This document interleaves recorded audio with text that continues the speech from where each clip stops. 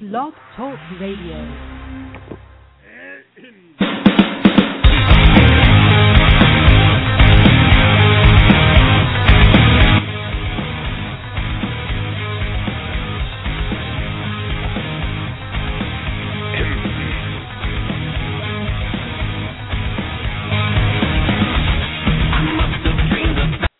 And you are listening to Chuck Morse Speaks, Monday through Friday, noon to 2 p.m. This is your host, Chuck Morse. Welcome to the program. We welcome to join us, 347-327-9849, 347-327-9849. And as is our habit on Tuesday, we're talking religion and how it intersects with politics. And to help us do that is my Tuesday co-host, Deacon Mike Iwanowicz from Our Lady of Sorrows Roman Catholic Church in Sharon. Mike, how are you? Well, thank you. Despite the particular news, from last Friday and how it continues to overshadow pretty much anything we can think of. Well, Mike, obviously this is something that we have to talk about and should talk about. And, I'm glad you're here because you're a theologian. As a Catholic deacon, you're a soldier in Christ. You're an officer of the Archdiocese of Boston.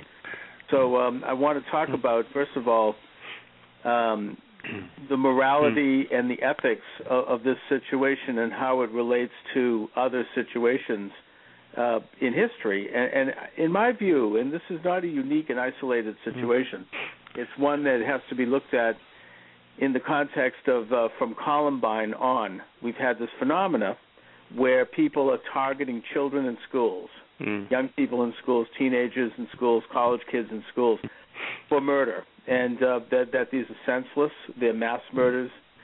And I think that this is something that is not only unique in history, and it's not just in this country either, by the way, but it's something that is more evil and more morally wrong than probably any other situation I can think of. I mean, in a way, it's worse than the Nazis. The Nazis certainly, when I was in Poland, when I was in Krakow, I saw sites there in which some of the worst atrocities against humanity happened. But there's a difference even between that, and that is that they were not specifically targeting children. They were targeting men, women, and children. I mean, it's, of course, in the real sense of the word. Right. And they were targeting people that they viewed as their enemies for bizarre and demented reasons. Even Amalek in the Bible. I mean, even some of the worst, pagan practices where they were throwing babies into the belly of idols, and Moloch, and some of the really disgusting and deplorable activity that went around along with idol worship that the Bible only alludes to. That it was still wasn't mass murder of children specifically. And to my way of thinking, that makes these cases, particularly this one of last Friday, almost morally more evil than probably any phenomena that we can imagine. I mean, even Palestinian suicide bombers, they try to kill as many Jews as they can. I mean, they blow themselves up to kill, but they're not specifically going into nursery schools saying, "Oh, here's where the children are. Let's go there so we can kill all the children." Do you see what I'm getting at? Well, yes, and I think in particular, as you not just alluding to, but being very specific, that places like elementary schools or high schools in Columbine, or when they have a situation, when a situation occurs in that movie theater where they're playing Batman and all of that, looking around, there were several, as one particular writer alluded to, that there were several theaters in the particular area, and the man who went there didn't go to the nearest one, the easiest one to get to, but to one in particular where it was obvious that there were not going to be people who could defend themselves, and looking for the innocent prey, if you will. The other thing is that interesting, as you say, going back to Columbine and what we know, even in skeleton form, about this particular young man who did the terrible massacre in Connecticut, these are not your average individuals in terms of intelligence. They come across as very bright people, basically, young individuals who have the intellect and the cognitive ability to understand, quote, right from wrong, and what they certainly know exactly what's going to be the implications of what they're doing. And given that, then they go ahead to do the unthinkable. That's like... Well, you're right. I mean, there are patterns, and I think that, Mike, what you're getting at here is how to look at this situation. We should look at this situation as a society, and our government should look at this situation scientifically, like we would analyze any phenomena. Our social scientists should be examining this. Our psychologists, sociologists, anthropologists, whatever. And it's sort of like the way the government looks at when there's a train wreck or when there's a plane crash. When there's a plane crash, a big plane crash, the government, the Federal Aviation Administration does a complete investigation of what happened. They look at, whether or not the plane had stress on its parts. They look at the design issues, how it was built. They look at everything so they can learn. They can learn what they can do in the future to reduce this from happening. And they do learn. There are changes. Like, for example, there was a plane crash in 2003, and the result was that now all planes have this extra structures put on the top of the plane to reduce stress from the above. We could go back to the Coconut Grove fire in Boston in 1942 when something like 400 people were burned to death because the doors could not be opened out. They were only opened in, and what happened was that the heat of the fire sucked out the oxygen, and the panic that ensued, people were pushed against the door, and they couldn't get the doors open. So since then, now all building codes are such that buildings have to be built in such a way that the doors go out, and that has saved lives. So we have to take a look at this phenomena in that way. We have to look at it dispassionately and actually look at exactly what this is. Who are these people that are doing this? What do they have in common? Because this is new. This is not something that happened before. It's not that there was never violence in school before. There might have been the occasional fist fight. There may have even been somebody who brought a knife to school maybe, but I don't think anybody was ever murdered in school before. We had the isolated situation in the early 60s where a man crawled up to the top of a tower with a rifle, at the University of Texas and started shooting people randomly. But that was isolated. That wasn't, what we're talking about here is an epidemic. And my good friend Sam Blumenfeld, who's a regular guest on this program, has written a column that I've posted on the show's blog site where he simply documents all of these cases, starting with Columbine, which was the big one. That was the first major mass murder. And he shows that these things are happening every single year now, and not just in the United States either. There are cases in Canada. There are cases in there's a couple of cases in Finland, and a couple of other European countries.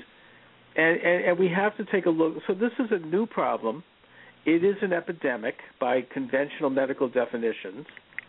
And we have to take a look at exactly what is going on both with these people and what is going on to the degree anything is perhaps in our education system and in our society that would set the stage for this particular change.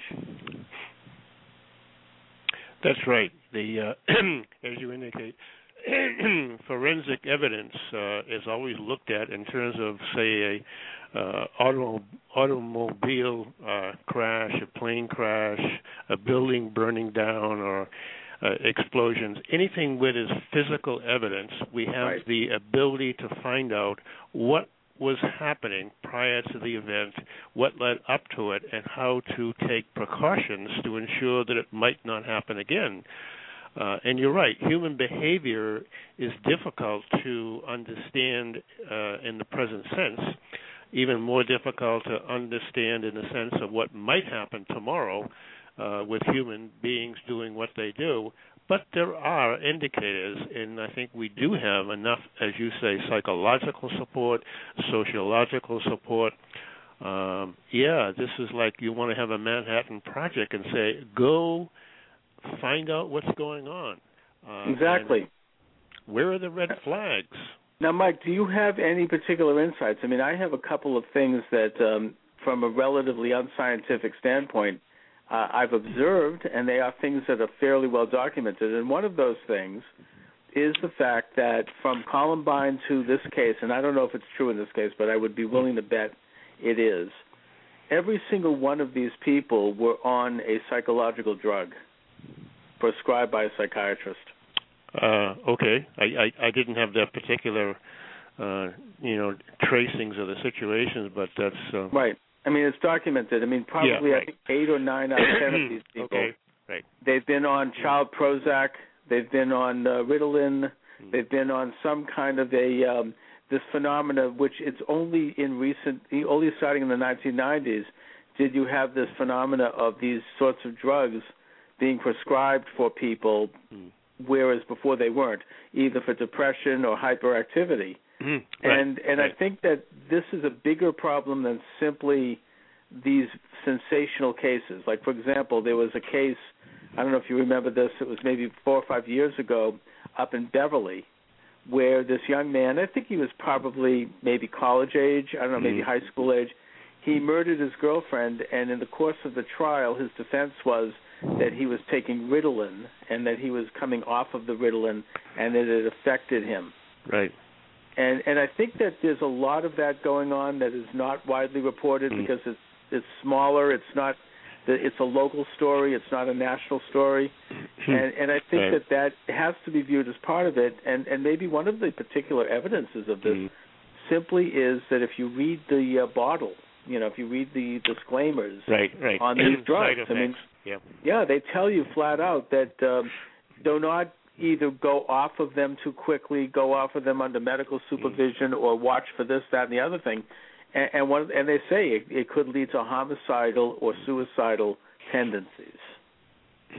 So I don't have any insight, as you say, into a particular situation like that, but just in general, I think the prescribing of antipsychotic drugs to people with, treating, they need to be treated, but... right. And that's not to say that there aren't situations where maybe those are appropriate, but I'm simply pointing out that we should consider the possibility that these drugs are being prescribed a little too loosely. They're a little too, they're brought in a little too quickly. Deal with situations that are probably dealt with maybe through better nutrition, maybe through therapy, maybe through other means. I mean, people, young, particularly boys, are being prescribed this drug because they're hyperactive in school.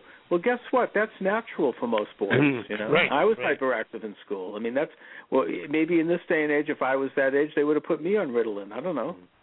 It's like this isn't a psychological problem. It's just how boys are at a certain age. Most, not all, but many. They have extra energy. They're fidgety. They act out a little bit. They've got they get a little hyper. It's part of growing up. It's normal. It's not something that now what they do is they have therapists give them sedatives, and they put them on these mind altering drugs. I mean, it's not. There's something that appears, and I'm getting into the scientific side of this. There's something very wrong about that, I think. And I would urge parents in two ways. First of all, I want to say two things as a disclaimer if you're listening to this program. Number one, be very, very wary if you're being told that you should put your son or daughter on a controlled substance. Look into it as a last resort. Try to examine what kind of nutrition they're getting, what kind of any other approach. And secondly, if you have a son or daughter who is presently on any of these substances, do not just take them off of it. Do it if you want to do it, and I would urge you to consider doing so, do it under medical supervision and do it gradually because, part of the problem with these drugs, and if you look at their fine print again, is that if you do something too swiftly or if you make a big change, it could lead to major mood swings, and that you do not want. You want to have a gradual transition. So I just want to put in that disclaimer, Mike. Well, that also applies, for example, by analogy, if someone, if somebody drinks a lot of coffee, for example, 4 or 5 cups, in the morning, something in the afternoon, and they're a coffee habitually drinking a lot of coffee, and all of a sudden, the next day they just, for the next 24 hours, do not drink any coffee. That gets another, behavioral issue. They kind of go off, as you say, too quickly, and whether it be smoking or anything, stopping quickly what you're doing can have adverse consequences.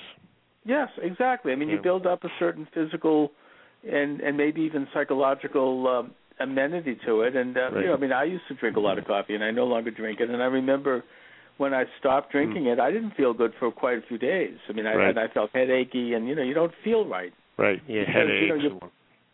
And then afterwards I felt a whole lot better. But the point is, there was a withdrawal. This is anytime you change a habit, you're going to feel possibly some physical and even emotional or psychological side effects from that.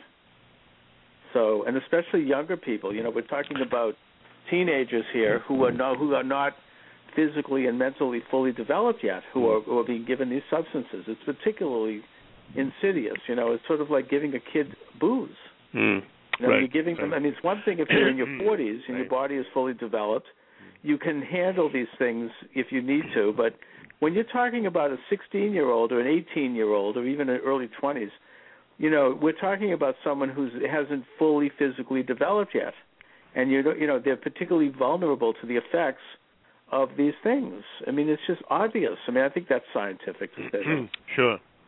And the neuroscience indicates that what they call the executive function of the brain, it takes a while into, as you say, the 20-year-olds and so forth, before that executive function, which means how to make good, rational, logical decisions, is not fully developed. Exactly. I mean, you don't give your teenage son a bottle of whiskey and the car keys. Right. Yeah. Anyways, Mike Iwanowicz is my guest. You're welcome to join the discussion. We've had callers, by the way, Mike, great. Over this week. 347-327-9849 is the number if you'd like to join us. 347-327-9849. We're talking about the Connecticut slaughter and what happened. Mike, there's I don't know if you've heard about, and this is sort of making the buzz. This is buzzing around in the wonderful world of talk radio right now. But Mike Huckabee, who has a TV show on Fox News, has gone on the record as saying that he believes, and again, I don't agree with the simplicity of this. It's a complicated question, but I think he's onto something when he says that part of the responsibility of this phenomena is that the government has stripped God out of schools. There is no more spiritual side of things. There's no more, belief in a creator of the universe. Everything is distilled down to, just material existence, just satisfying the presence. Yeah. And you being a theologian, I thought maybe you might have some opinions on that. Well, again, it is simplistic to say, and I saw something, it said a particular kind of take on this. It wasn't Huckabee, but other people have been saying, look, when people say, oh God, why did you let this happen in this particular classroom? And then God says, but they shut me out of the classroom. It's that kind of take. Mm-hmm. And maybe that's where Huckabee is coming from, or using a variation on that particular theme. But again, it is simplistic. It defies, I think, major, solid, good theological understanding of who God is and how God is involved and has been involved in the interplay with humans over hundreds and thousands of years. And we can't look around and say, oh, here's that hurricane. Maybe God can stop the hurricane. Or, oh, gosh, look at what happened, and maybe God is punishing people. This is not the way that we understand who our God is, at least from, Judeo-Christian understandings and so forth. So I think when we get too simplistic and say, well, if only we were able to have daily prayer in the morning, well, I don't think that's necessarily going to be an antidote either, although it might be a good thing to do. So it's just it's too simplistic. And I agree it's simplistic. I mean, you brought up two issues here, and they're both interesting. Firstly, the issue of whether or not God, the stripping of faith from schools has something to do with this. It is simplistic to simply say it's any one thing. But I think that Huckabee is onto something. I mean, I do think that our secularization, our de-Christianizing of our culture, particularly amongst young people, I don't think that's been healthy. I think that there is something that is healthy about a recognition of the divine. I'm not in favor of school prayer because as a Jew I pray differently than a Christian, and people pray differently, and I think the place for that is at a place of worship. But nevertheless, this idea that you cannot mention anything to do with God, you can't mention the divine creator, you can't mention the Bible at all, it does seem to have turned the school into a sort of a materialistic, secular place, and it's sort of out of whack with the realities of our traditions, and also with reality in general, which is that there is a spiritual side of our existence. But the issue of whether or not God plays a role in these sorts of atrocities, that's a question that you as a theologian have a lot better of a handle on. I think that's something that everyone struggles with. I mean, I know that I remember when I was at the radio station in Norfolk, the manager there said to me, he was listening to one of my programs where we were talking about faith, and he said, I don't have any faith because I came from a country that was hit by an earthquake and it killed a lot of people. And how can God, if there is a God, how can God do that? Why would he kill all of these innocent people and destroy all of these lives? And I actually don't quite know how to answer that. Yeah, that's that famous idea of, again, why do bad things happen to good people? The famous book by Rabbi Kushner, who had a particular personal situation in his own life, and he had to kind of struggle to understand how it could be the way it was. He figured he and his wife were living a good life. They had a child, and things didn't work out.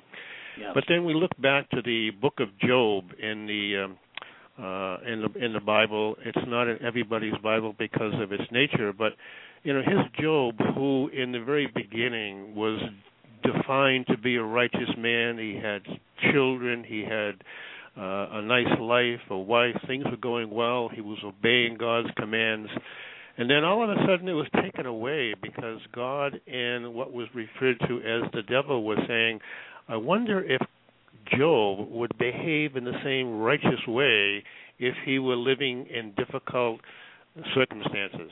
And then the book of Job goes on for 40 or 50 chapters to figure out how Job could understand, finally realizing at the end that everything belonged to God and that we as human beings had to understand the world very differently than saying that everything should happen in a nice, neat, packaged way.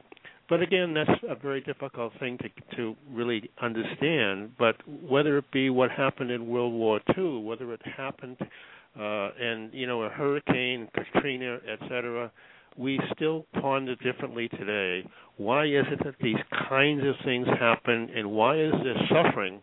And people will say, why can't God, who is merciful, compassionate, and loving, make things right? But then again, as we say, well, we're not puppets. We do have free will. Things happen. The natural circumstances do happen. Winds happen. Rain comes down. The natural atmospheric issues do happen. We're born with a certain DNA complex. There are cancer cells perhaps in our body, latent, waiting to kind of emerge maybe 20 or 30 years later. Life is complicated, and we can't say that God just made should have made everything nice and neat, I guess. And of course, we should differentiate between natural disasters or natural situations that we have no control over and situations of evil, which is situations that we do have control over as people. And of course, what we're talking about in this case is the evil ones. Right. These are not. There's no predilection in the part of anyone to go and shoot up a nursery school. I mean, there's just that's not part of our DNA. I don't believe that. I mean, no. That's a conscious, deliberate choice based upon the set of values, and we need to understand the nature of those values and why they got to that point. I mean, we have to understand it, or else we're not going to be able to stop it. We're not going to be able to address it in the future. You know, I mean, this is a complete violation of the natural and the political and the social order. You know, this is something that goes beyond, you know, and the weird part about it, the frightening part about it really, is that this didn't even have to do with a crime. I mean, it wasn't that this person wanted to stop somebody that he didn't like. It wasn't that he was trying to kill. This isn't like an employer, somebody firing somebody and then them coming back and shooting you, which is evil and despicable. But they're focusing on a particular person. It's a crime of passion. It may be even a premeditated crime, but nevertheless, there's a motivation there, and we can't have that. But the point is, this isn't even that. This is just, I'm going to go and kill these people because. Who knows? I mean, it wasn't a particular person that he was seeking to kill. He wanted to kill. Apparently, he had enough ammunition that he could kill, and he was planning on killing every single person at that school. Right. The only reason he was stopped was because, I don't even know why he was stopped, but he was. I think the police showed up, and so he killed himself. But this was his plan. He took. Did he know anybody at that school? I don't know. I mean, was it a grudge of some sort? He simply decided that this was what he was going to do. And the interesting, thing we were talking, a few of us last evening, about some of the nature of the media reports. Just as an example, and this fuels, I think, a very difficult fire to take place in terms of saying, this is why. We immediately want to know why this happened. What was the motivation? What was the rationale for this young man to do what he did? And as reports, only a few hours after the incident became public across the nation, people were, when I say people, journalists, if you wish to call it that, were saying, his mother was a teacher in the school, and she was murdered in the school, which proved to be wrong in terms of where he did kill her, but not at the school. And as a matter of fact, there's indications that she had no professional connection with the school. That was, people thought she may have been a teacher herself. And on and on and on. The first report indicated that both this young man's mother and father were killed, but of course the father was at work, and he's still alive and doing well. So all kinds of quick answers. People want to have that quick answer, that easy solution, so simplistic. If A, then B. But then right now we're still trying to figure out what A is.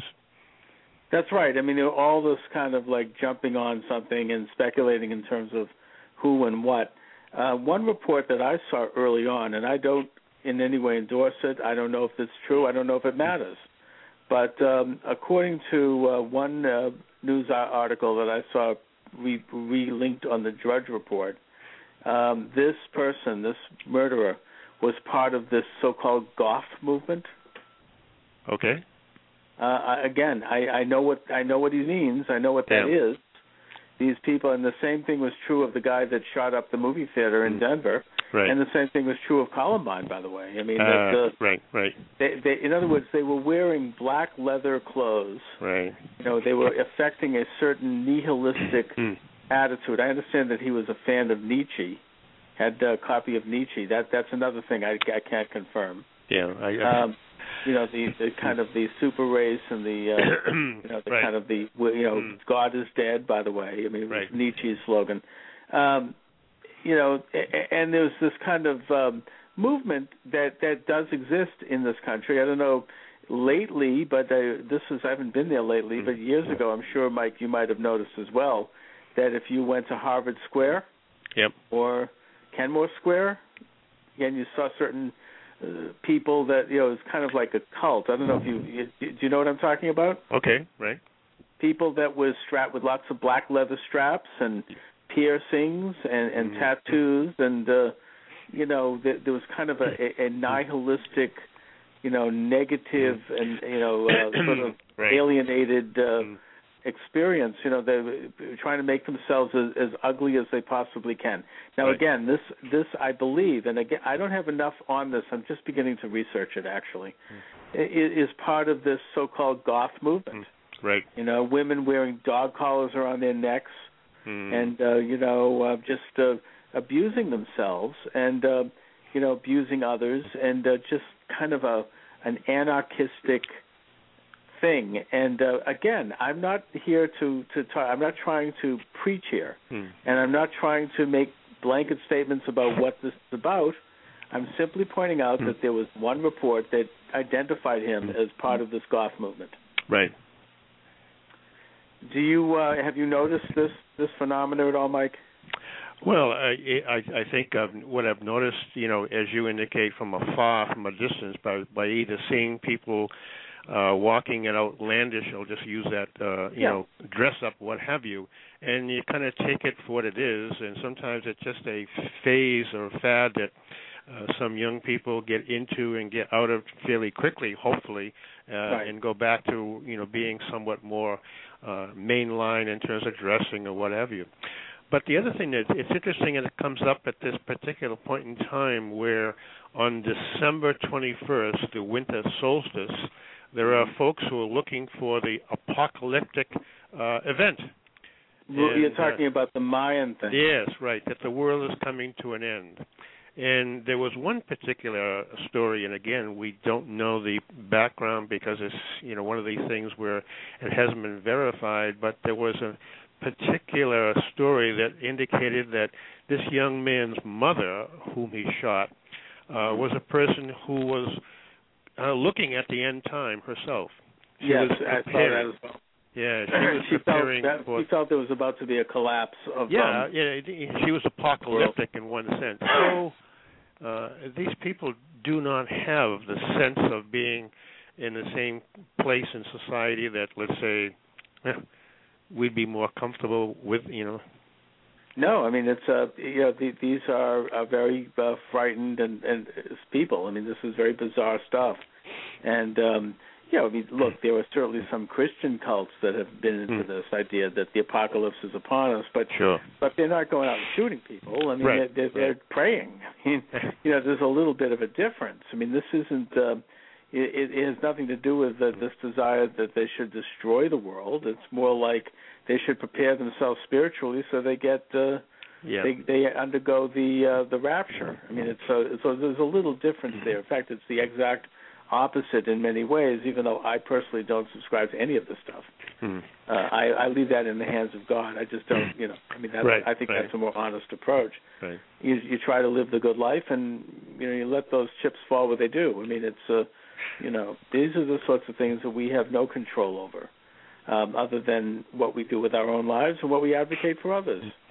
But I think that going back to the goth thing, I mean, I have a cousin who was into this for a while. I mean, I remember she shaved half her hair off, and she was tattoos, and she wore tight black leather stuff, and it was just a phase, and it was not something that. That was a big deal. I think she did it for a year or two, but there might be a part of that movement that it's more than just a phase. Some people I think seriously get into it. I don't know if there might even be a connection. And again, I know I'm speculating here, but I think we have to. I think we have to take a look at this to understand it. Is there a satanic connection here? Like for example, the man who shot Congresswoman Giffords. Right. In Arizona, we know that he was involved with some very, very bizarre religious practices in his backyard. He was sacrificing animals and burning them, and had an altar set up, and there was a pentagram, I believe. And was he a Satanist? I think it's very plausible that he was. Right. We know the son of Sam. I did an interview years ago. Very, very disturbing book. this journalist did a research on him, and actually went to the prison and interviewed him, and other people around him, and he discovered that this man who was killing women in New York City until he was caught, he was a Satanist. He was part of a cult of people who were worshiping Satan. And that's a fact. I mean, this is a legitimate book. It's a journalist who spent years researching it. I mean, he didn't have any particular axe to grind. Right. So, I mean, is this part of it? I don't know. It's an ugly thing to think about, but, we have to confront it. We have to, as a society, and I feel it's my obligation as an on-air journalist to examine all aspects of this and to try to understand it without flinching, with a full, eye open in terms of what's going on here, because that's the only way we can prevent it. Right. Or at least reduce it. Right, reduce it, sure, because, there'll be situations that are just, again, beyond the behavioral issues that you come up with. And I think, you can go back how far back you want to go and try to find that particular strain of behavioral concerns that, you can say, wow, look at this. Here's a red flag. Here's a situation that we need to be monitoring more carefully. And, again, I'm not a behavioral scientist, but I think you do raise the issue that if we can reconstruct airline crashes, why can't we take a similar approach to understanding how it is that the human brain, quote, crashes? I'll use that analogy. That's right. So. Okay, we're going to take a brief break. Mike Iwanowicz is here with us. You're welcome to join the program. 347-327-9849 is the number. 347-327-9849. In hour number 2, we've got Sherif Girgus coming on. He is the director of this Love and Family Network, something we could all use a little bit right now, of Love and Fidelity, actually family. Love and Fidelity Network, also a good concept. And we shall discuss that issue in hour number 2. Please stay tuned.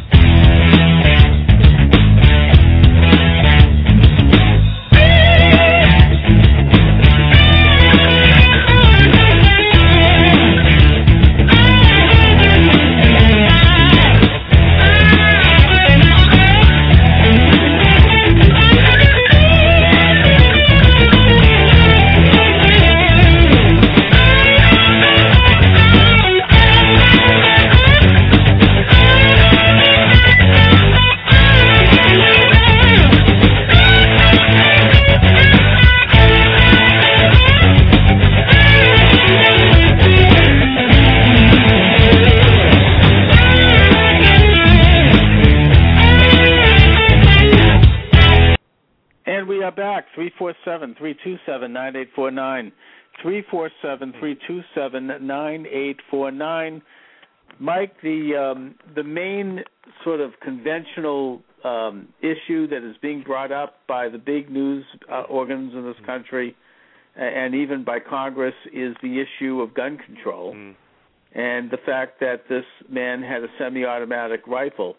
And my position on that is that I actually don't understand why semi-automatic weapons should be available to so many people. I mean, I tend to be maybe that makes me a little more liberal. Although I don't think that this is necessarily a liberal conservative thing. I mean, you get just as many liberals as conservatives who are pro-gun ownership. Right. For example, the state in this union that is the most, where you have the most people who are gun owners, in ratio to the population, is Vermont, and it's not exactly a conservative state. So.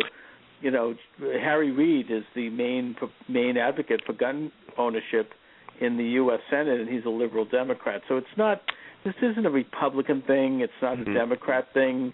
I think people who tend to live west of the Mississippi tend to have a little bit of a higher ratio of gun ownership, and who are it's part of the culture there. Less so here in Massachusetts, although, I mean, I'm old enough to remember, and correct me if I'm wrong, but growing up in Quincy in the 1960s and 70s, I seem to remember that Sears Roebuck used to have a gun counter. People could, you could go there, an adult could go there and just buy a gun and show his license. I even think Woolworths had a gun counter. Am I wrong about that? Yeah. Well, I know that you're right. Whether it be the 50s or 60s or 70s, and I think it was after the assassinations, I think, in the 60s, and with the attack on President Reagan and the particular Brady, gun law issues and so forth coming up, that the limiting of the use or the availability of firearms in general has, took a turn after these, as you say, 60s and 70s because of particular issues and events. So yeah, it just boggles your mind that if people with good, mature sensibilities get a hold of a firearm for hunting, let's say, up in Maine or in New Hampshire when it's deer season, or if they're just doing some target practice for whatever reason, but have a very mature way about why they're using a firearm for a particular purpose, that's one thing. But if people are just out there and, we don't know what their particular mental state might be, then you have a red flag. And, of course, I think it should be pointed out that this murderer's mother had guns, and she was a gun enthusiast, and she actually had taken him to a firing range. And he used one, I believe he used one of the guns in the house. Yeah, so, right. Yeah, I mean, I tend to be torn on this. I think that you've got radicals on both sides of the issue that have poisoned the discussion, very much like what's happened with the abortion question. I mean, on the one hand, you have people who believe that anybody should be able to own practically any kind of gun, and they're against any gun control. On the other hand, you have people who want to ban private ownership of guns, and that includes some pretty big liberal thinkers. I mean, this is a matter of public record, but Alan Dershowitz is one of those. Right. And he has said that he wishes that the Founding Fathers did not include the Second Amendment. I mean, he doesn't think Americans should own guns. And I think that because of that, you have a reaction by people who do own guns, and they become a little bit more extreme. And I think the truth is that there should be reasonable regulation, but at the same time, we should have the right to ownership of guns. And in fact, I think that it's not a bad idea to have more people who are trained properly. And by that, I don't mean policemen. I'm talking about average people, average mothers and fathers, who are trained properly and who take the necessary classes and who get certified to keep a gun. And I think that if that had been the case at this school, then lives would have been saved. This person knew when he went to that school. I mean, I would assume that nobody was there with a gun and that he could go in there. Same thing with the movie house, that they could go in there with impunity and just kill everybody. If there had been someone at that school with a gun, maybe they wouldn't have, he still would have gotten away with it. Maybe he wouldn't have even shown up. But if he did, at least instead of 26 deaths, maybe there would have been 25 deaths. They would have saved a life. So, to my way of thinking, this whole idea that we're going to have some kind of a peace and utopia if everybody just gets rid of all guns, that's not sane. We have to defend ourselves, and these schools have to have people in the school, at least one or two, and they could be teachers who are trained properly and who keep a gun nearby in case something like this happens. It's that simple. That's reality. I mean, let's get real here. I mean, this is we have these institutions which are sitting there defenseless. You can't have police guarding everything. We have to be able to provide for basic defense in a coordinated and careful manner. Anyways, it seems to me that there was a lot more gun ownership before this happened than after. So to suggest that it's a problem of guns, and in the context that I agree, these should not be semi-automatic weapons, so to speak. that misses the point. I mean, that's not right. That's not what the problem is. The problem here was with the person who behind the gun, and what happened there. What was who was this person, and who were all of these people in these schools, and why are they doing it? I mean, I'm getting back to that. That is the question, not whether or not he had a gun. Plenty of people have guns. You know, it's not. It's really, if they're going to focus on that, then there's going to be continuation of this problem. Yeah, I think it's like that Huckabee, God is out of the classrooms, simplistic point of view, that if guns were just abolished completely, would this solve the problem? And maybe it just shifts the particular methodology of people who are trying to do something hideous, to use a different kind of, quote, methodology, but... it emboldens them. Look at that guy who shot that summer camp in Norway. Norway is a country where they have no private ownership of guns. He knew he could go there and murder these people without worrying about it, and did. I mean, I'm sorry, but there's something unrealistic about that. They're dealing with this sort of gauzy utopian idea that if you take guns away from private citizens, it's going to result in peace. It's the opposite. You have to have the right of people to keep. I mean, not to use a classic example, but Germany before the Nazis, actually in the Weimar Republic, they confiscated all of the guns of private citizens because they said we have to keep the peace and it'll reduce some of the gang violence. And as a result, when the Nazis came to power, they didn't have to worry about busting someone's door down, taking them away, because they knew that there wasn't a father on the other side of the door with a gun defending his family. They knew that. And so they could do it. If there had been guns, in the hands of the private citizen, this probably, I wouldn't say it wouldn't have happened, but there would have been a basic natural deterrence. It would have been a natural, I think that our founding fathers, when they put in the Second Amendment, they viewed that as part of the natural system of checks and balances, part of the idea of a separation of powers.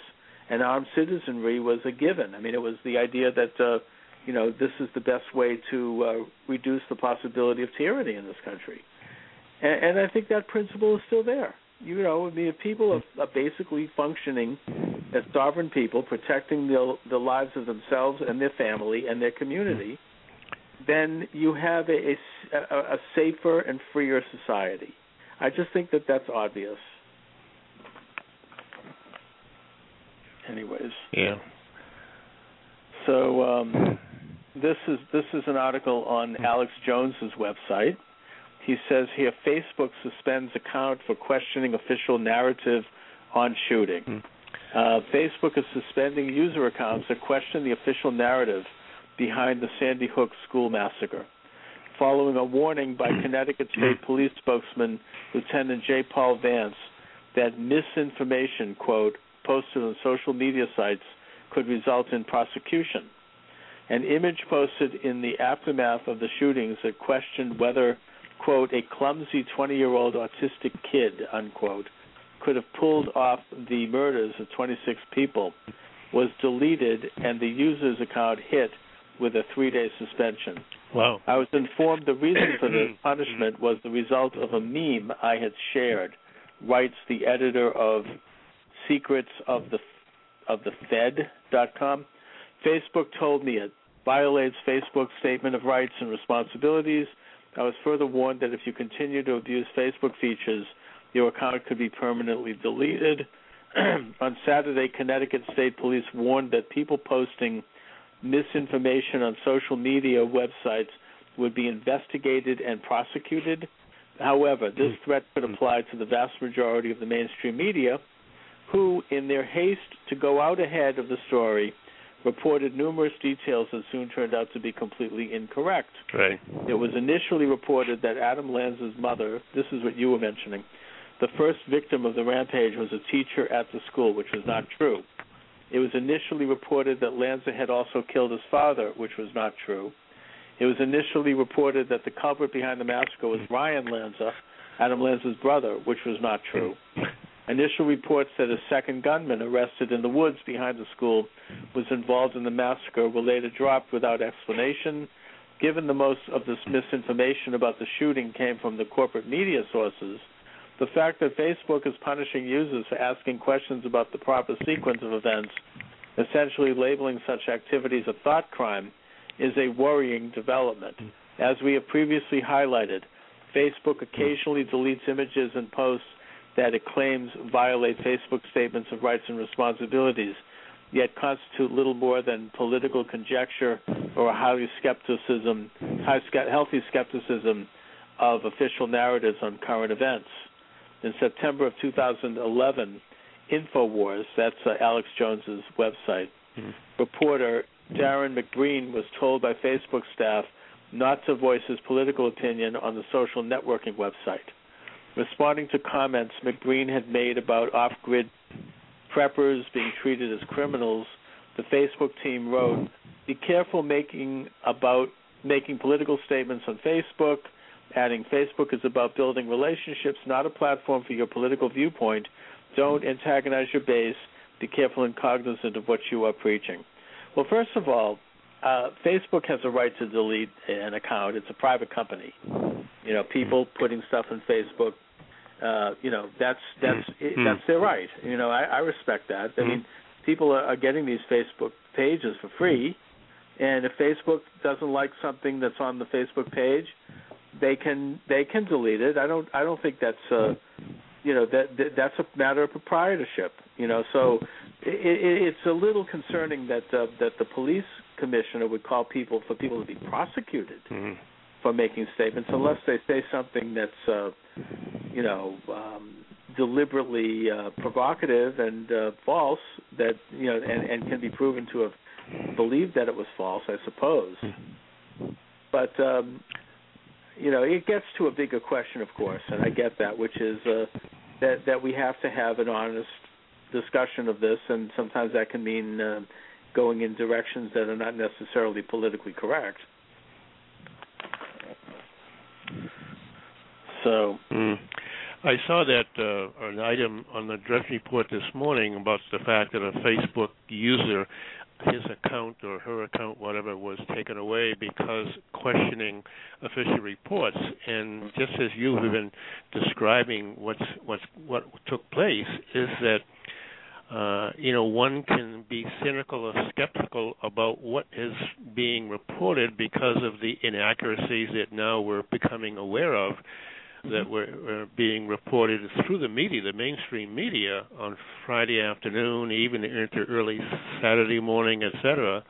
So they're questioning whether or not a particular item is accurate or not, and that should not be per se a reason to take unusual action. But I can see, as you say, Facebook does have this kind of idea that if you are trying, whether it be a photograph of a naked woman, for example, that was partly a reason for somebody to have their account taken down. There's certain social guidelines that Facebook as a private company wants to maintain, and that's their right. People join Facebook freely, and they can stop doing what they're doing freely. It's not something that's mandatory in any sense. It's a personal, private decision people make, and Facebook tries to maintain a certain decorum. That's right, and they have a right to do it. I mean, I would prefer that they were not doing it because they don't like the politics of someone. I certainly understand that they don't want to have certain images because they want to maintain a certain community standards. That I totally get. But I think that I would hope that as a private company they would give a very wide berth to political speech, and as long as it's not like Supreme Court Justice Oliver Wendell Holmes once said, as long as you're not yelling fire in a crowded theater. Right. There's he defined that as the limit of free speech. Free speech, and I think, and rightfully, because right. I mean that's at that point, speech is more than just speech. It's affecting people's safety and life. So, right. But anyway, Mike, we've got we've got Sherif Girgus coming up. He is born. Let's see. Let me just look at his bio here. He was born in Cairo, grew up in Delaware, majored in philosophy at Princeton, where he won several academic prizes, including the 2007 Dante Prize for the nation's best undergraduate essay on Dante Alighieri, right? I mean, the Inferno, which I have not read. I mean, I'm sure you probably have. But I don't know. We could talk about that. Right. His senior thesis in sex ethics won the Princeton Prize for Best Thesis in Ethics and Best Thesis in Philosophy. Upon graduating Phi Beta Kappa and summa cum laude in 2008, he went on to earn a master's degree in moral, political, and legal philosophy at Oxford as a Rhodes Scholar. He is now pursuing his Ph.D. in philosophy at Princeton and his J.D. at Yale Law School. His paper, What is Marriage?, co-authored with Robert George and Ryan Anderson, was published in December and quickly became the Social Science Research Network's most downloaded paper of the previous year. Their book on the same subject, which improves and expands upon the article, will be released this fall in addition to publishing more popular contexts. He has given lectures and talks and engages in debate on marriage and related topics throughout the United States. So I think that pretty much tells us what we're looking at here. What we can expect from Mr. Girgus.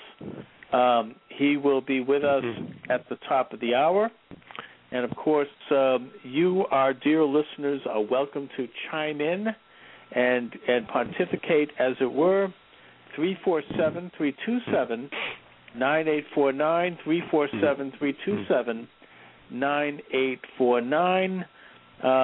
And we're talking, Mike Iwanowicz and I, that is, are talking about, obviously, the news of the day, which is the slaughter in Connecticut, and what happened, why it happened, who did it, why, and what's going on.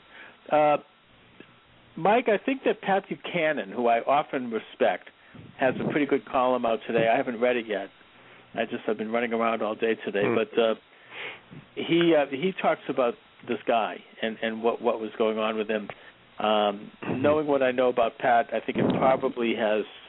He's taking a look at some of the moral and spiritual aspects to it. I don't know. Yeah, I haven't seen that particular column, but Buchanan does, have a particular perspective on life and being hard right, if you will, or orthodox in some ways, in terms of his morality and his sisters too, Babe and so forth. So yeah, very good. Yeah, I've always liked their stuff. I've read several of both of their books. And he's kind of a pretty, as you say, is pretty hard right when it comes to libertarian approach to government. Somewhat of he's been accused of being an isolationist, and I think that's true. But good man. I mean, he definitely has a well-developed point of view, and he's had a lot of influence. So we'll have to check that out, when we get a chance.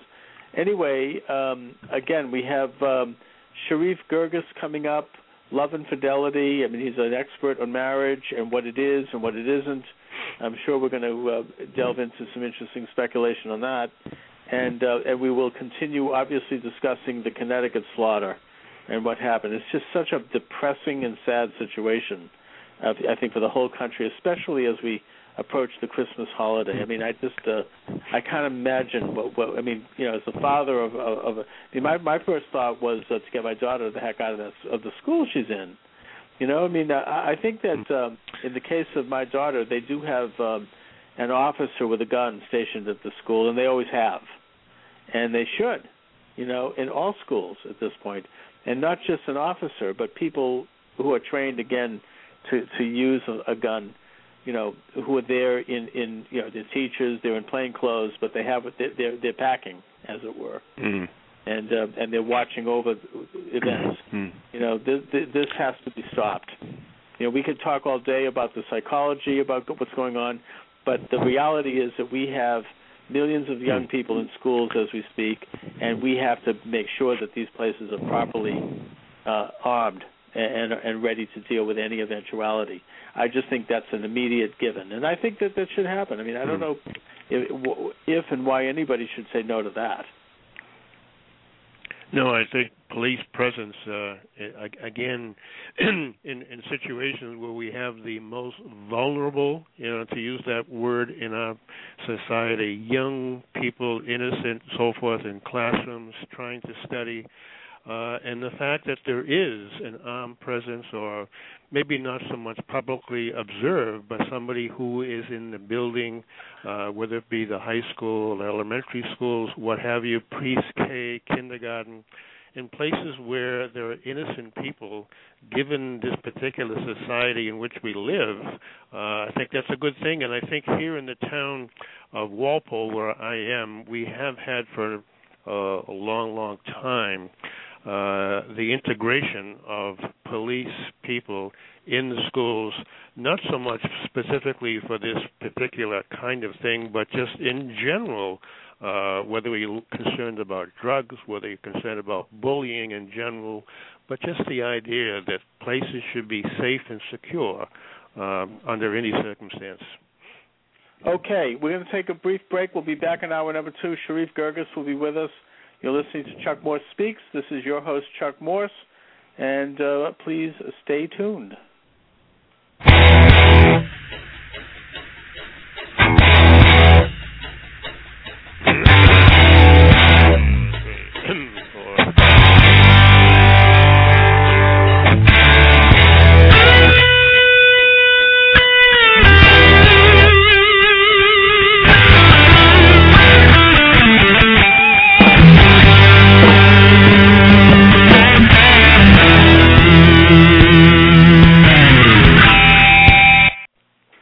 This is hour number 2 of Chuck Morse Speaks. This is your host, Chuck Morse, Monday through Friday, noon to 2 p.m.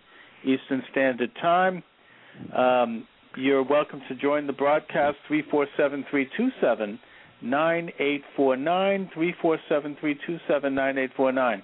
I thought that I saw Mr. Girgus come up on the board, but, there he is. Okay, so he's there. Mike Iwanowicz is with us from Our Lady of Sorrows Roman Catholic Church, and I'd like to welcome our guest, Sherif Girgus, born in Cairo, grew up in Delaware, majored in philosophy at Princeton, where he won several academic prizes. He is the author of a master's report, Marriage and Constitutional Law. Sherif, thanks for joining us this afternoon. Thanks for having me. Sherif, in a nutshell, what is marriage?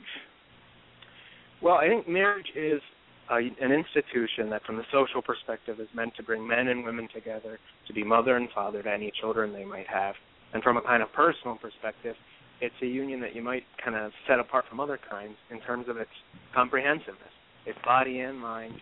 It's ordered not just to this or that activity, but family life, so in a way, all those activities. And it calls for a uniquely total commitment, so permanent and exclusive. Mm-hmm. Now, marriage, of course, as we know it today, at least conventionally, which is a man and a woman monogamously married as an ideal marriage, is something that has evolved. I mean, it's not something that simply bust over on the scene. It was, if we look at, for example, in the Bible, particularly in Old Testament times, you have examples where very wealthy people had multiple marriage partners. I mean, there was polygamy. And also, and the development, I think, of the monogamous marriage is something that has become societally the norm all over the world over the past several centuries. So here we are today, and the marriage between a man and a woman, for the very reasons you've explained, are the conventionally accepted form of marriage.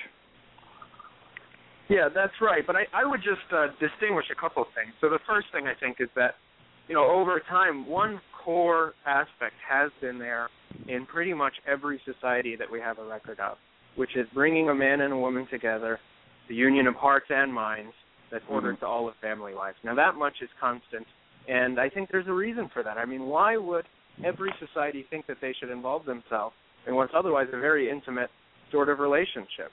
We regulate business dealings. We don't regulate best friendships. The difference is that everybody has a stake in this kind of relationship, and the kind that on which really the next generation in almost every aspect of well-being depends. Well, let's talk a little bit about why that is. I mean, my observation right off the bat is because a man and a woman together have the physical ability of reproducing and having children, and that the married couple with a family is a much more autonomous institution that is not manipulated by outside forces. They can maintain stability by having one person be the breadwinner, the other person bringing up the children, and that they're therefore an independent unit. Why is it then? Yeah, I think that's a crucial insight. So the first thing is that there are just certain jobs that the family can do much better than the state or any other larger organization. And in a way, they're the most important jobs. You can't have an ordered society at any other level unless you have people basically growing up in an environment with more or less love and commitment and stability and the kind of education and formation that you get from a stable household to become upright citizens. I mean, basically honest, basically fair dealing with their fellows, and themselves kind of educated in the form of life that can reproduce itself in that way. It's the best department of education and health and welfare is the family. And we have the government for important cases where things fall apart, which we can't completely eliminate. But unless we have a core foundation, the rest can't do the job. Okay, now let me welcome aboard our affiliate stations. You're listening to Chuck Morse Speaks. This is your host, Chuck Morse. Welcome aboard Cyberstation USA Radio Network, our host station, WWPA in Tampa Bay, Florida, and KSKQ-FM in Ashland, Oregon. You're welcome to join the conversation, 347-327-9849, 347-327-9849. Mike Iwanowicz is here from Our Lady of Sorrows Roman Catholic Church, who I'll introduce momentarily. And Sherif Girgus is with us. He is with the Love and Fidelity Institute. We're talking about the definition of marriage. Now, Sherif, starting sometime in the mid-1990s, there was suddenly introduced this idea of gay marriage. Now, it was introduced, I think we can trace that to the New York Times. Before then, it didn't occur to anybody that a gay marriage could happen or that it would be something that, let alone it would be something that would be recognized by the state, including most gay people had never heard of it. They certainly had commitment ceremonies, but nobody had ever thought that this was a marriage in the real sense or that it was something that the government would recognize.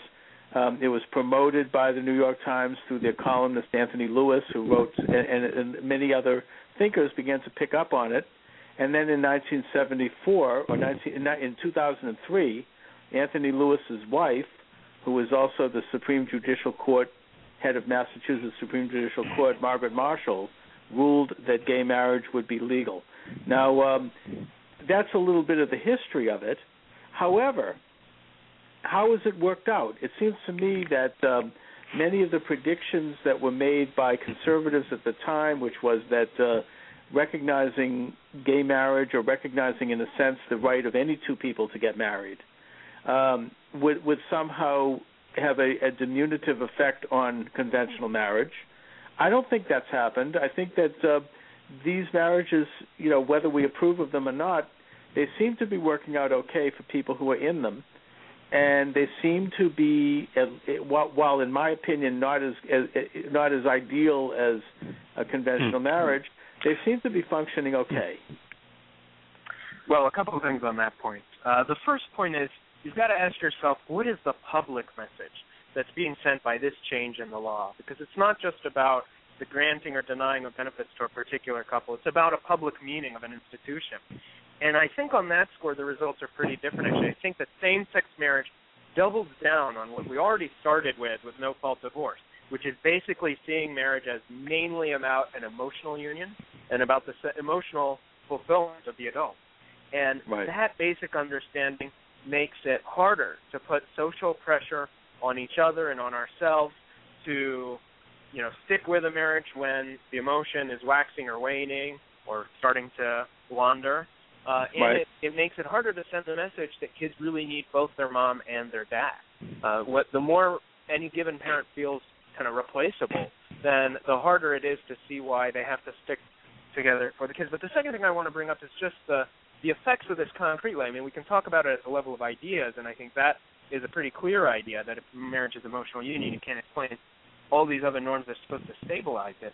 But in practice, that's playing out in a couple ways. One is that the leaders of the same-sex marriage movement, despite themselves and despite their protests from a decade ago, are increasingly coming to follow the logic of their view. They're saying, you know what?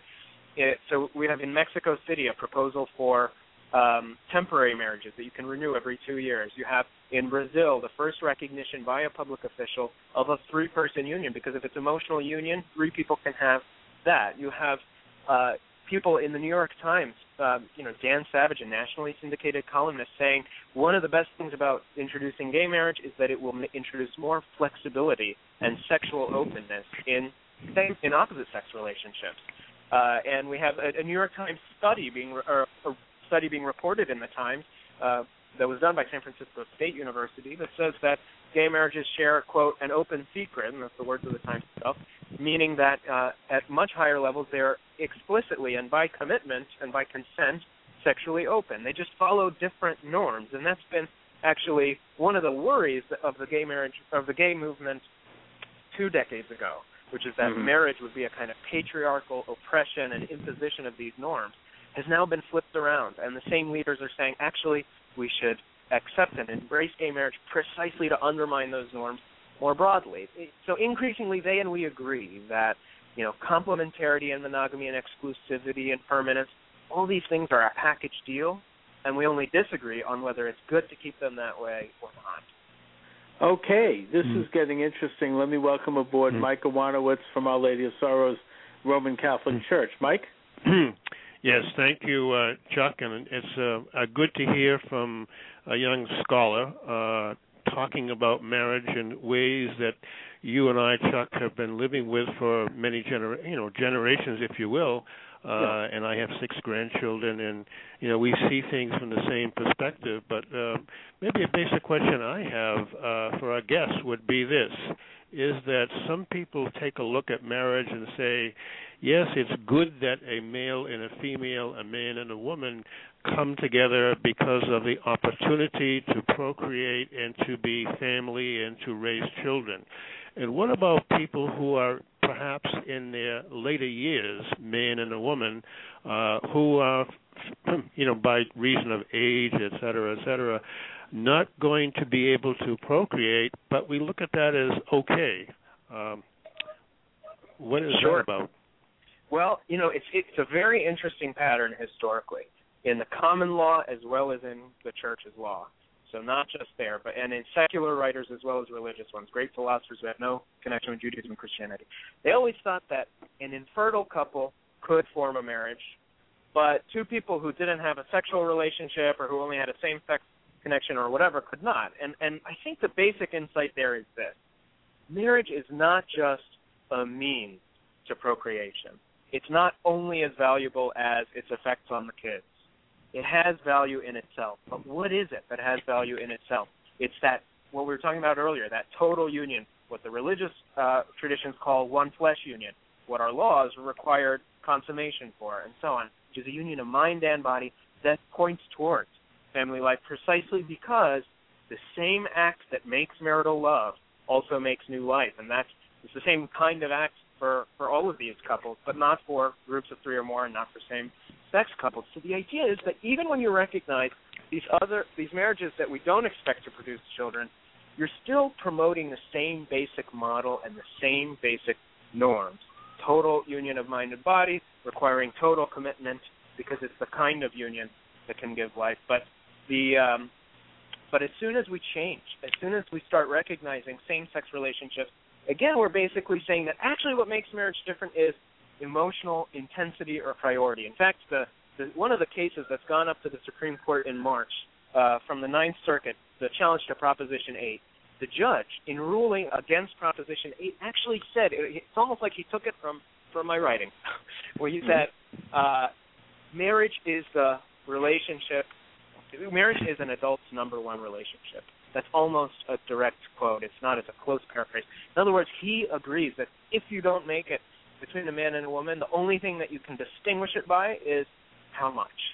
And on that model, of course, again, as we said, as soon as the emotion wanes, so does the relationship. As soon as the emotion gets divided, so might the relationship, and bring in other people. So I think the same basic point holds, that for centuries we saw this basic model, male and female, and union of mind and body and so on, as supporting all these other norms. And as soon as we opened it up, already you can see the effects in people's arguments and rhetoric of undermining those norms. Now, Sharif, you're getting into what I think by conventional definitions is a rather sensitive issue here, and so I want to tread carefully when I comment on this. And that is that the biblical definition of marriage, which is when the man and the woman come together as one flesh. That, in other words, technically the biblical definition is that when you have sexual intercourse, you're married. That's what consummated the marriage. The idea of having ceremony around that kind of is a side issue.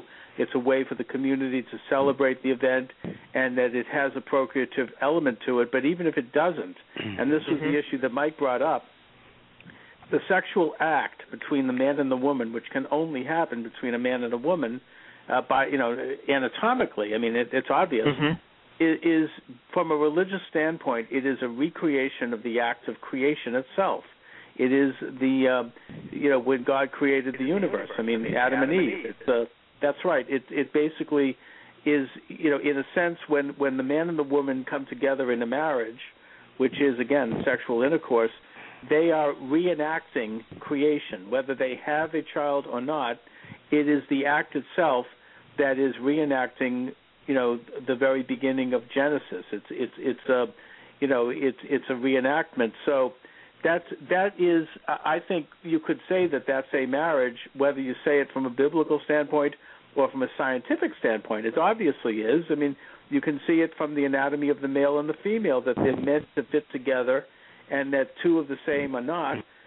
So, in a sense, what we're talking about here literally is a marriage, a coming together of opposites to make a union. And that can't happen with two people of the same sex. It's not physically possible for them to be married. Again, I know I'm getting into sensitive issues, and I'm not trying to bring this up to in any way hurt the feelings of gay people who have a committed relationship. I understand that also. My only point is that technically, biblically, scientifically, and in every other way, they are not actually married because they can't be married.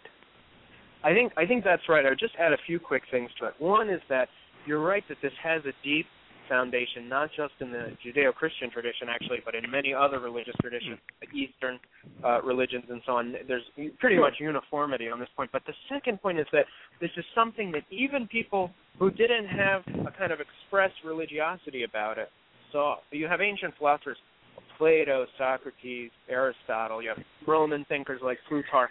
People who are untouched by these traditions that we're talking about, who made exactly the same point. And so I think what I want to underscore is that you can see it through the lens of Genesis, or you can just see it by kind of thinking through the issue. I mean, you see that this is, again, the same act that expresses marital love is also the act that makes new life, and that shows you that what makes this a union in a special way is that it brings them together and points them together beyond themselves.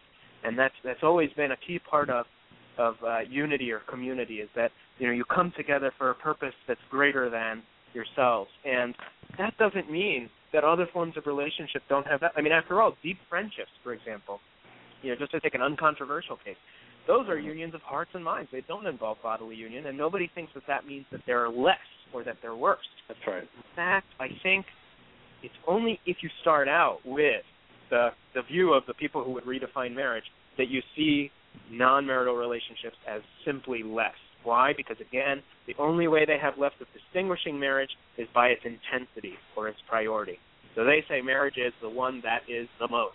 And, of course, to call something not a marriage then to them sounds like you're just saying it's less. But actually, on the traditional view, friendship itself is a great good. It's the kind of good that civilizations can also be built on, but in a different way. And it's not denigrating a relationship to say that whatever its value as a union of hearts and minds, whatever its personal value, it doesn't have the specific contours of marriage or the social meaning of marriage. All right, I guess the Sherif Girgus Love and Fidelity Network in other words, you can have situations where two men or two women can love each other and have a great friendship. In fact, that's good. It doesn't mean they have to hop into the sack with each other. It's a whole not different. Not just that, but it's one thing to remember. Remember, this debate is not even about restricting anybody's personal liberty in any way. Right. We do restrict some people's liberty. Bigamy, for example, is actually banned. To change that, you would have to legalize it. When people talk about legalizing same-sex marriage, it's really kind of misleading. It suggests that something is banned here. We're not talking about people's private behavior, which we want to, preserve the space for, and we don't want the police state kind of expanding in that way.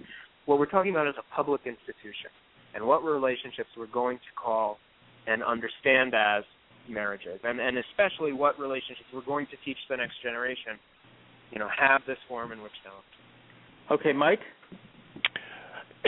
Well, it's interesting, too, again, I go back, Chuck, you and I sometimes to Scripture, and, having a relationship between two people, two males, two females, is not a terrible thing in its own right.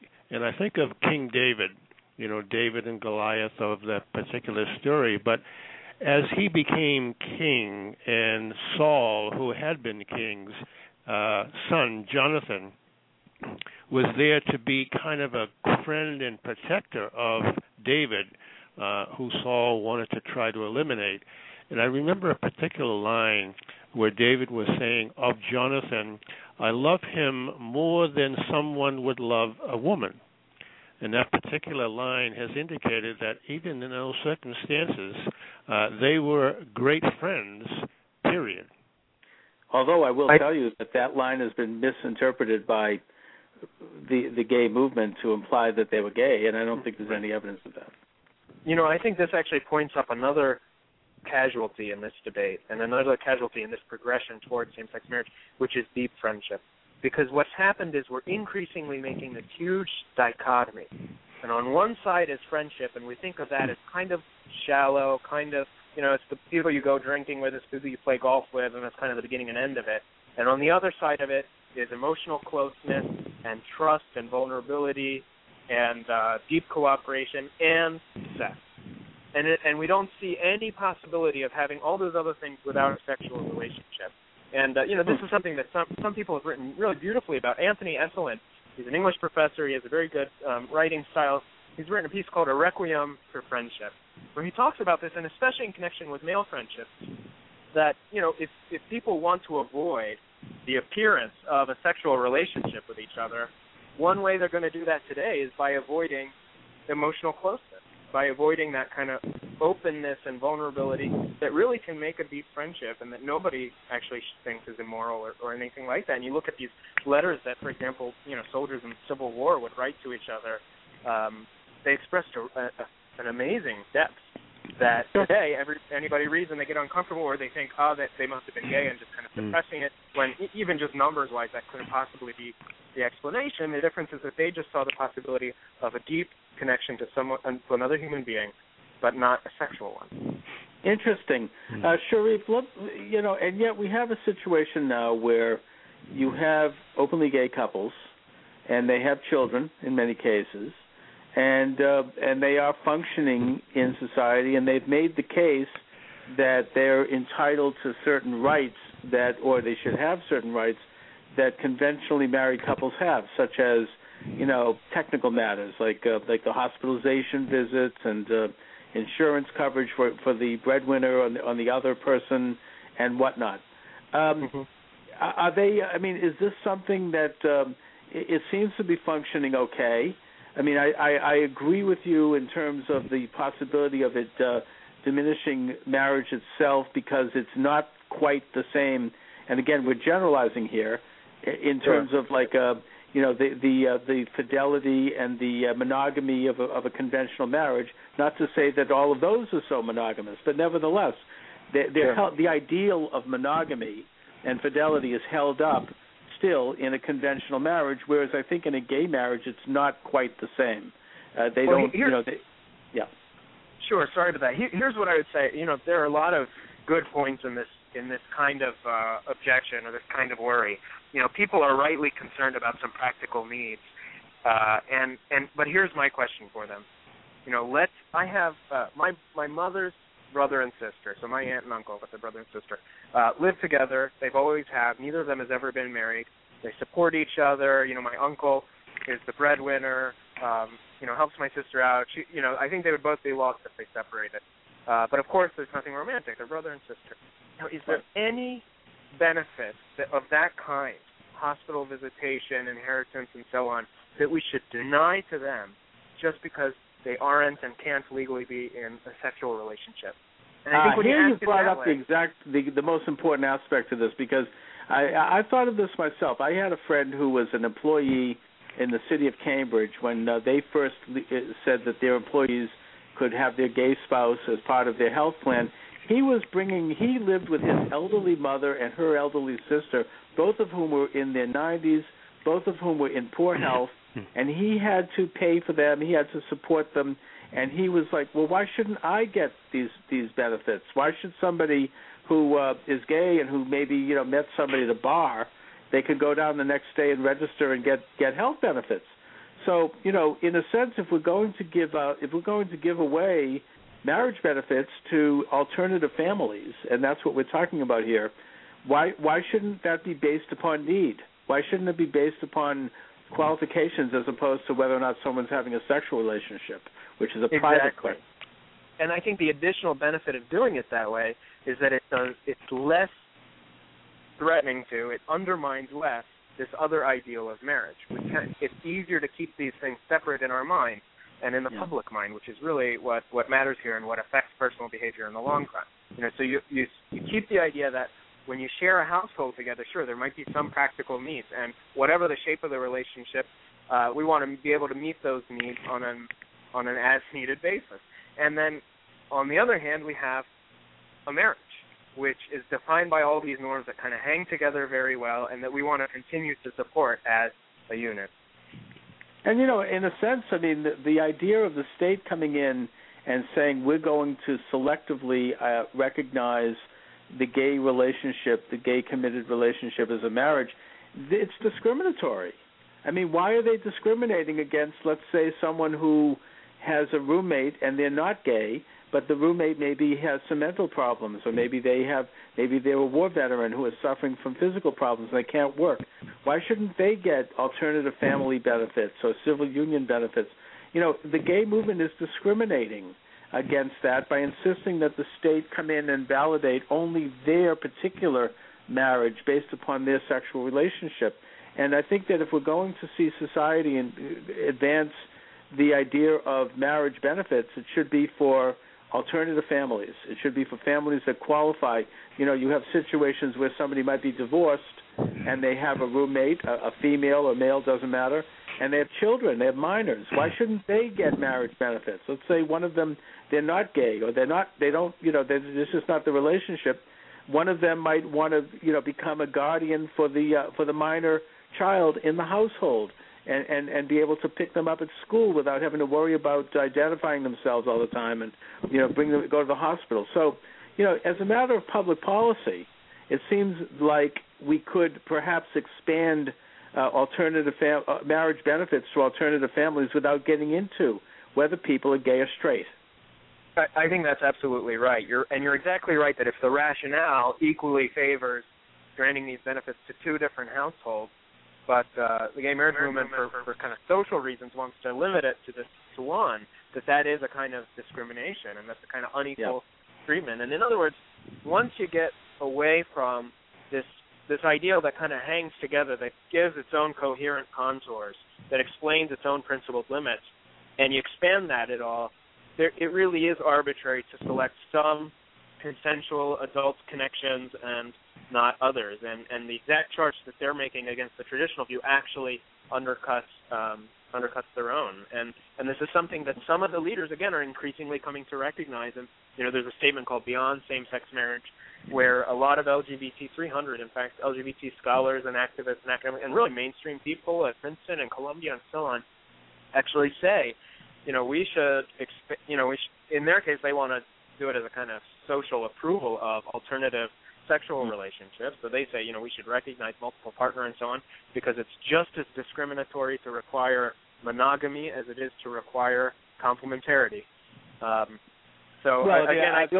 only difference I'd bring up, the only differentiation is it should not be any of the business of the state, of the public policy of our government, whether or not people are having a sexual relationship or not. Exactly. It should be based upon whether they can show that there are dependents in the house, whether they can show that they've got some kind of a long-term commitment. We're going to take a brief break.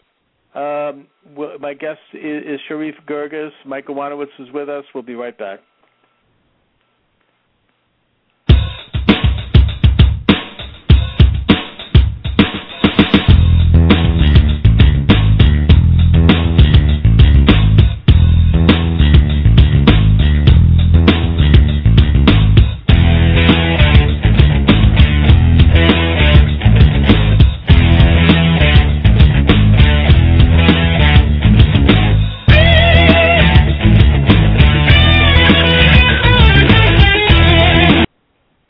Back 347-327-9849 if you'd like to join the conversation.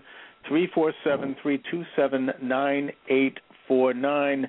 My guest is Sharif Girgus. He is with the Love and Fidelity Network, building the next generation of leaders for marriage, family, and sexual integrity.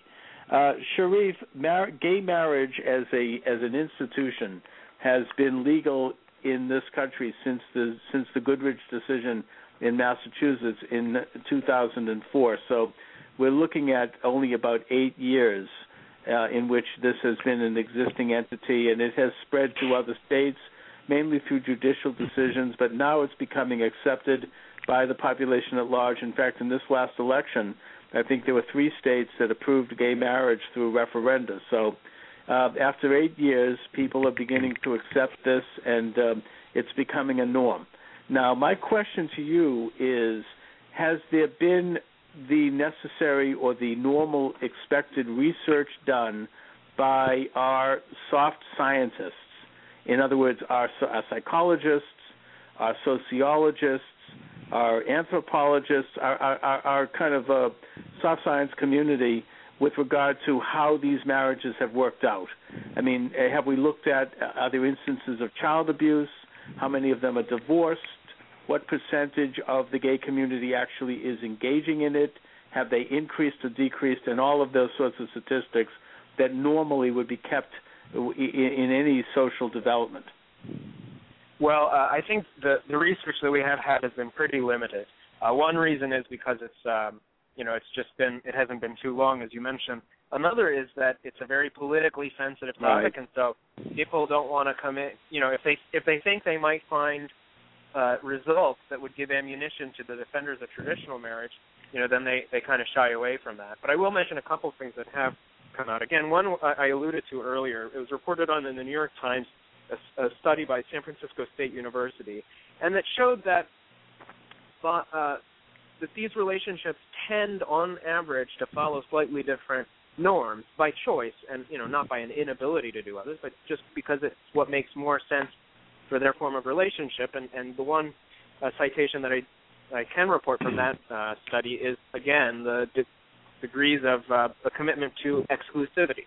So people will stay with one partner, but they will, by agreement, have sexual outlets because exclusivity in their case, given temperament or taste or whatever it is in the case, actually serves emotional union by their own life. And remember, if emotional union is what makes the marriage, then that actually makes sense rather than undercutting a marital relationship. But one quick note about children, which has been the subject of debate for longer than there's been actual states with same-sex marriage. There's a recent study in the journal called Social Science Research, so a major social science journal, by a guy named Loren Marks at the University of Texas, who points out that all 59 of the studies that the American Psychological Association relied on in declaring a couple of years ago, I think it was 2005, that there are just no differences between opposite and same-sex parenting, all of them fell short in pretty radical ways of the basic kind of gold standard of social science research, which is a large and representative sample, and especially if it can be studied longitudinally, so over time. And what he found was that most of these studies use snowball sampling, which means you do the study and you ask your friends to do the study and so on, and so has systematic biases in favor of upwardly mobile relationships and people higher up on the socioeconomic ladder, and so that the results were kind of systematically skewed. This, in the same issue of social science research, we had the first study that really relied on a large and representative sample, and that involved more than one kind of indicator that they were looking at. In fact, it looked at over 40 indicators. And that study found that the same pattern we've seen in every other family form holds in this case, which is that, on average, married biological parenting does better for children on any factor of health or well-being that you can look at than other family forms, and that includes not just relationship children one of whose parents had a same-sex relationship, which was covered in the study, but also any other forms, so step-parenting, divorce, joint custody, and so on. And I think, go ahead. No, I mean, I was sort of implying in my question that our social scientists are not going to do this study, as you just said, Sharif, because it's not politically correct. It doesn't serve a political agenda to actually take a hard look at what is really going on. I mean, they certainly have enough studies. I see these coming across my desk all the time that prove that conservatives are stupider than liberals. You could take a look at the work of Lakoff and other. They come out with all these statistics, or they do an intensive microscopic look at a religious community, and they look at every. But when it comes to this, it's kind of a hands-off situation because it is political. Now, and it's something even worse than that. Actually, just briefly, Maggie Gallagher, who's a great social scientist, has been working for decades on the marriage debate, not just same-sex, has said herself that one of the great tragedies of this debate is that it cut off what had been a growing, if reluctant, consensus amongst scientists across the spectrum about the benefits about the harms of divorce, and particularly about the specific benefits that having a father brings to a child growing up with a father. That, again, that was even a slightly separate debate, right? It has connections, but it's different. That she points out just got cut off because it became politically untouchable because of its implications for this one. There you go. And Mike, I want to bring you back in, but I just want to have one more quick question here as well. I mean, I think that a lot of the vitality and the dynamism of advocacy around gay marriage has to do with the fact that conservatives and Christians are all tied up in knots over it. That there's a lot of kind of working off of that energy, and this idea of look at we're being we're subversive, we're being very counterintuitive here, and it's a way to sort of, and as a result, I think a lot of people who are involved in this movement are not gay, or who are gay but have no interest in getting married. So, in a sense, it's a reaction, or it's a political agenda, clearly. And that brings up my question here, which is something that none of us could answer. But, I mean, I would wonder if maybe, 30 years down the road from today, maybe 50 years down the road, if gay marriage were just left alone and if people were left to their own devices to engage in them, it probably would disappear or it would become extremely rare because it's not really, in the long run, a sustainable institution for most people. Would I be wrong to think that? Well, I think actually one thing that's been very interesting is that the preliminary evidence shows that in most of the states that legalize it, or there I am using the same term, in most of the states that recognize it, the rates after the first year, the rates of same-sex unions asking for marriage recognition go way down. You see, those are statistics I'd like to see. Like how many actual marriage certificates among gays were applied for in Massachusetts in 2004, and what are the statistics in subsequent years by year? I mean, has it gone down, and if so, how much? And how many are divorced? Yeah, well, I mean, I all I remember is the general statistic, again, that after the first year, the rates go significantly down as a proportion of how many same-sex relationships there are. Now, one thing that's one place to look for information about this is Maggie Gallagher's new book called Debating Same-Sex Marriage, which she wrote with Jonathan Rauch, and she does a great job of just covering the basic demographics of that of this debate. And I think what it shows is that this isn't really about particular benefits. It's really about changing the social meaning. That's part of the goal, and not just a side effect. Interesting, and I think that obviously if marriage can survive this political agenda and remain what it is, and what I think it is quite organically, then gay marriage itself, I think, will gradually wither on the vine. Mike, what say you? I'm thinking about the aspect of marriage itself in a traditional sense, male, female, man, woman. And birth certificates, people look at and say that in the last 10 years, the number of births to unwed mothers has increased in a very dramatic fashion. And I know in the Catholic Church here in Boston, the number of young people who are going through, again, a very traditional marriage have declined. So the idea of just entering in for a young couple into marriage seems to be very different than it was a generation ago. What do you make of that, Sherif? Well, I think, again, that, this really brings up that this isn't mainly, certainly not exclusively, a debate about same-sex relationships. This is about the social progress of an institution or regression of an institution over many decades. And, again, the biggest major point, I think, in this over the last few decades has been no-fault divorce, which, again, sends the message that marriage is about adult emotional satisfaction. And if that's what it is, then it becomes a much more kind of optional institution when you're looking into it. It becomes a much lower pressure context when you're looking to exit it, and it just becomes much less important in people's lives. And the troubling thing about that is that it hurts the lowest socioeconomic classes the most, by far. So Kay Iwanowicz has a book about this, that one of the best indicators of whether a child will know poverty or minimal prosperity when she grows up is whether she was raised in an intact home. And in the African community, more than in any other community, African-American community, we have children growing up without a father and outside of marriage at rates of something like 70%. Yes, and I think that's something that really precedes gay marriage. It kind of goes back to the welfare state, the paying people not to work, and giving people more money if they're not together, and then even more if they have children out of wedlock. And that's something that Daniel Patrick Moynihan wrote about extensively as early as the mid-1960s, he being a liberal Democrat. So this isn't even necessarily liberal conservative. It's something that is observable by people who want to be honest about it. And also the marriage itself, I think you're right, Sherif, it has become much more disposable since no-fault divorce.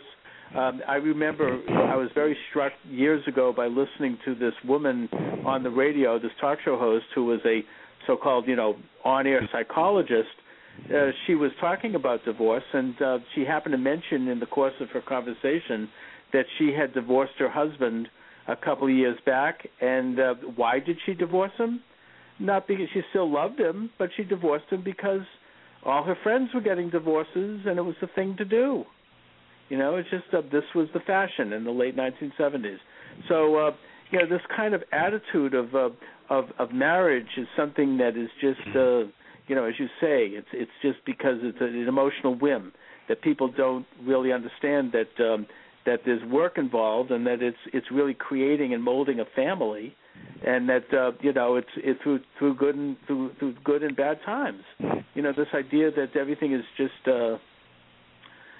what you feel at the moment, whatever feels good is what you do. It's part of that. That's exactly right, and that's why this debate is really a pivot point. We're either going to go further down that road and further embrace that model of marriage as emotional adult satisfaction and further undermine the pressure to go into it if you want to have a kid or to stay in it if you do. Or we're going to begin to pivot and rebuild the marriage culture, regain a foothold for doing that on the kinds of policy reforms that we're talking about rolling back no-fault divorce, about public education campaigns, meant to improve the social prestige of marriage and tell people that that's the best way, along with a high school education of, avoiding poverty and so on. Mike?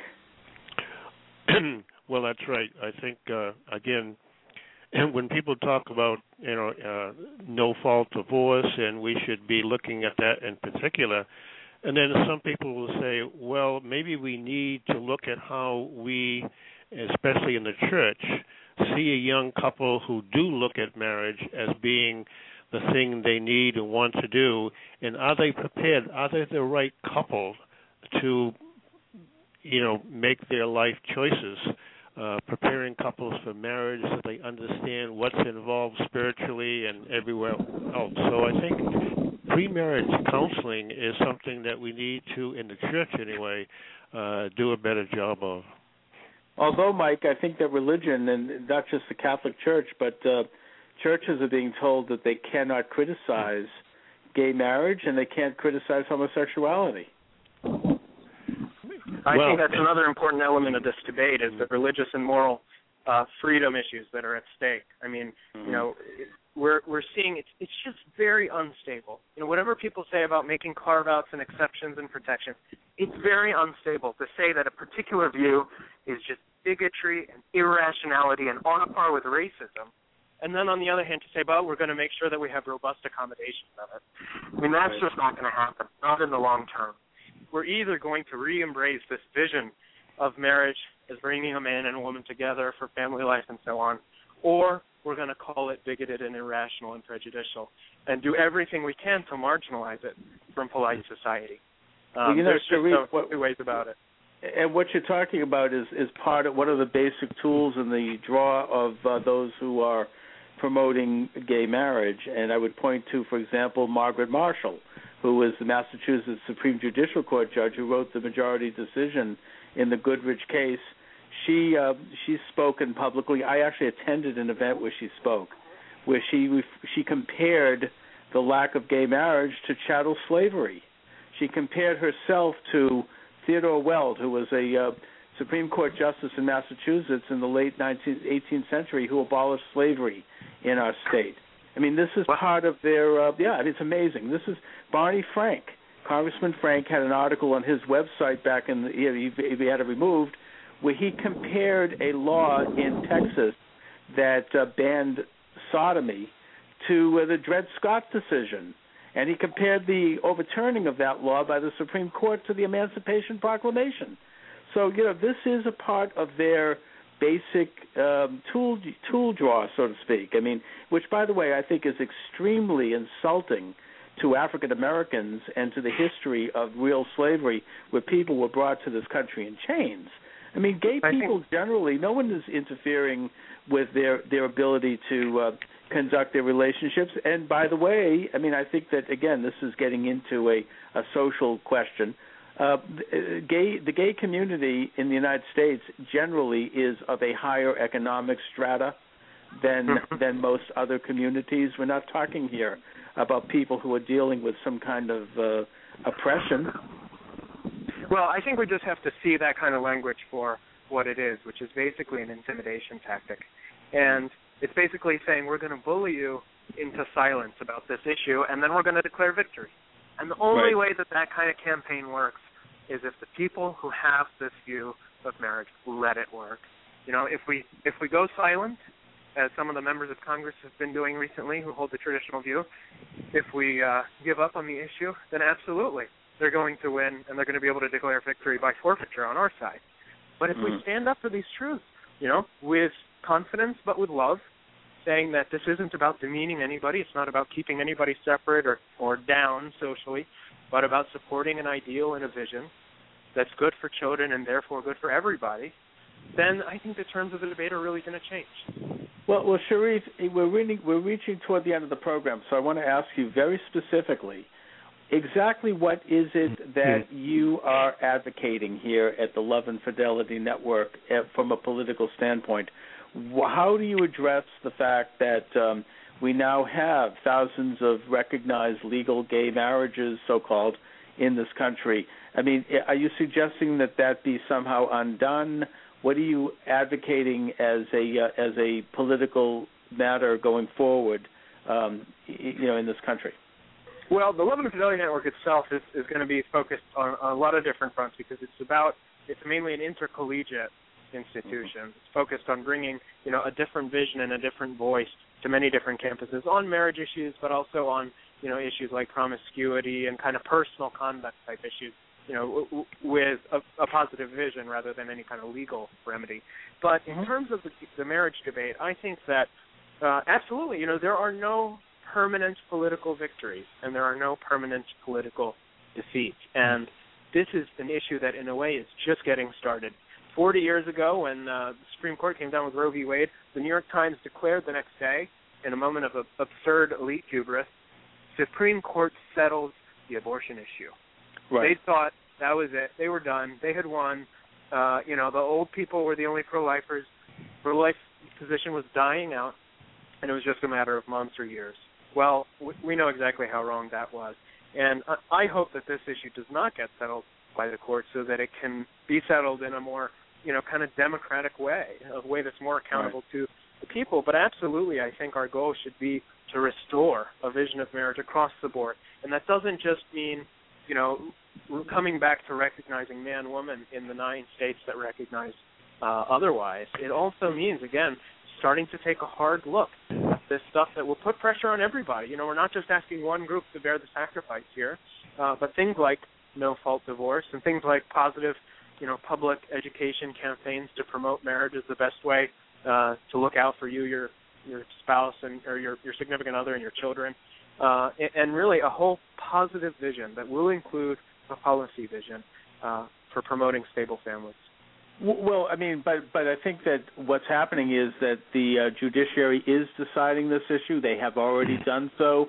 The Supreme Court now has 2 cases in front of it which are directly related to gay marriage, so that they are going to decide the issue. And if they don't do it now, they'll do it eventually, because the pro-gay marriage movement totally views the use of our judiciary as the means forward, rather than going through a more democratic approach, which would be legislatures where we elect people to make these decisions. So they are going to do it through the courts. They have done it through the courts. And so my question to you, Sharif, is what do we do?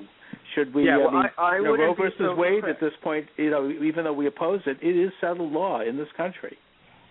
That's right, and of course, judicial decisions too are not permanent, and that one, in fact, has at several points been fragile, and I hope will be fragile again. But I wouldn't even give up on this one judicially just yet, because the court is also sensitive in its own way to social trends. In fact, it doesn't want another Roe. One of the biggest champions of Roe on the court, if not the biggest, is Justice Ginsburg, has herself said in a recent interview, we did it wrong in that case. We should have waited for states to liberalize a bit more on their own, because we created the backlash and we gave fuel to the pro-life movement.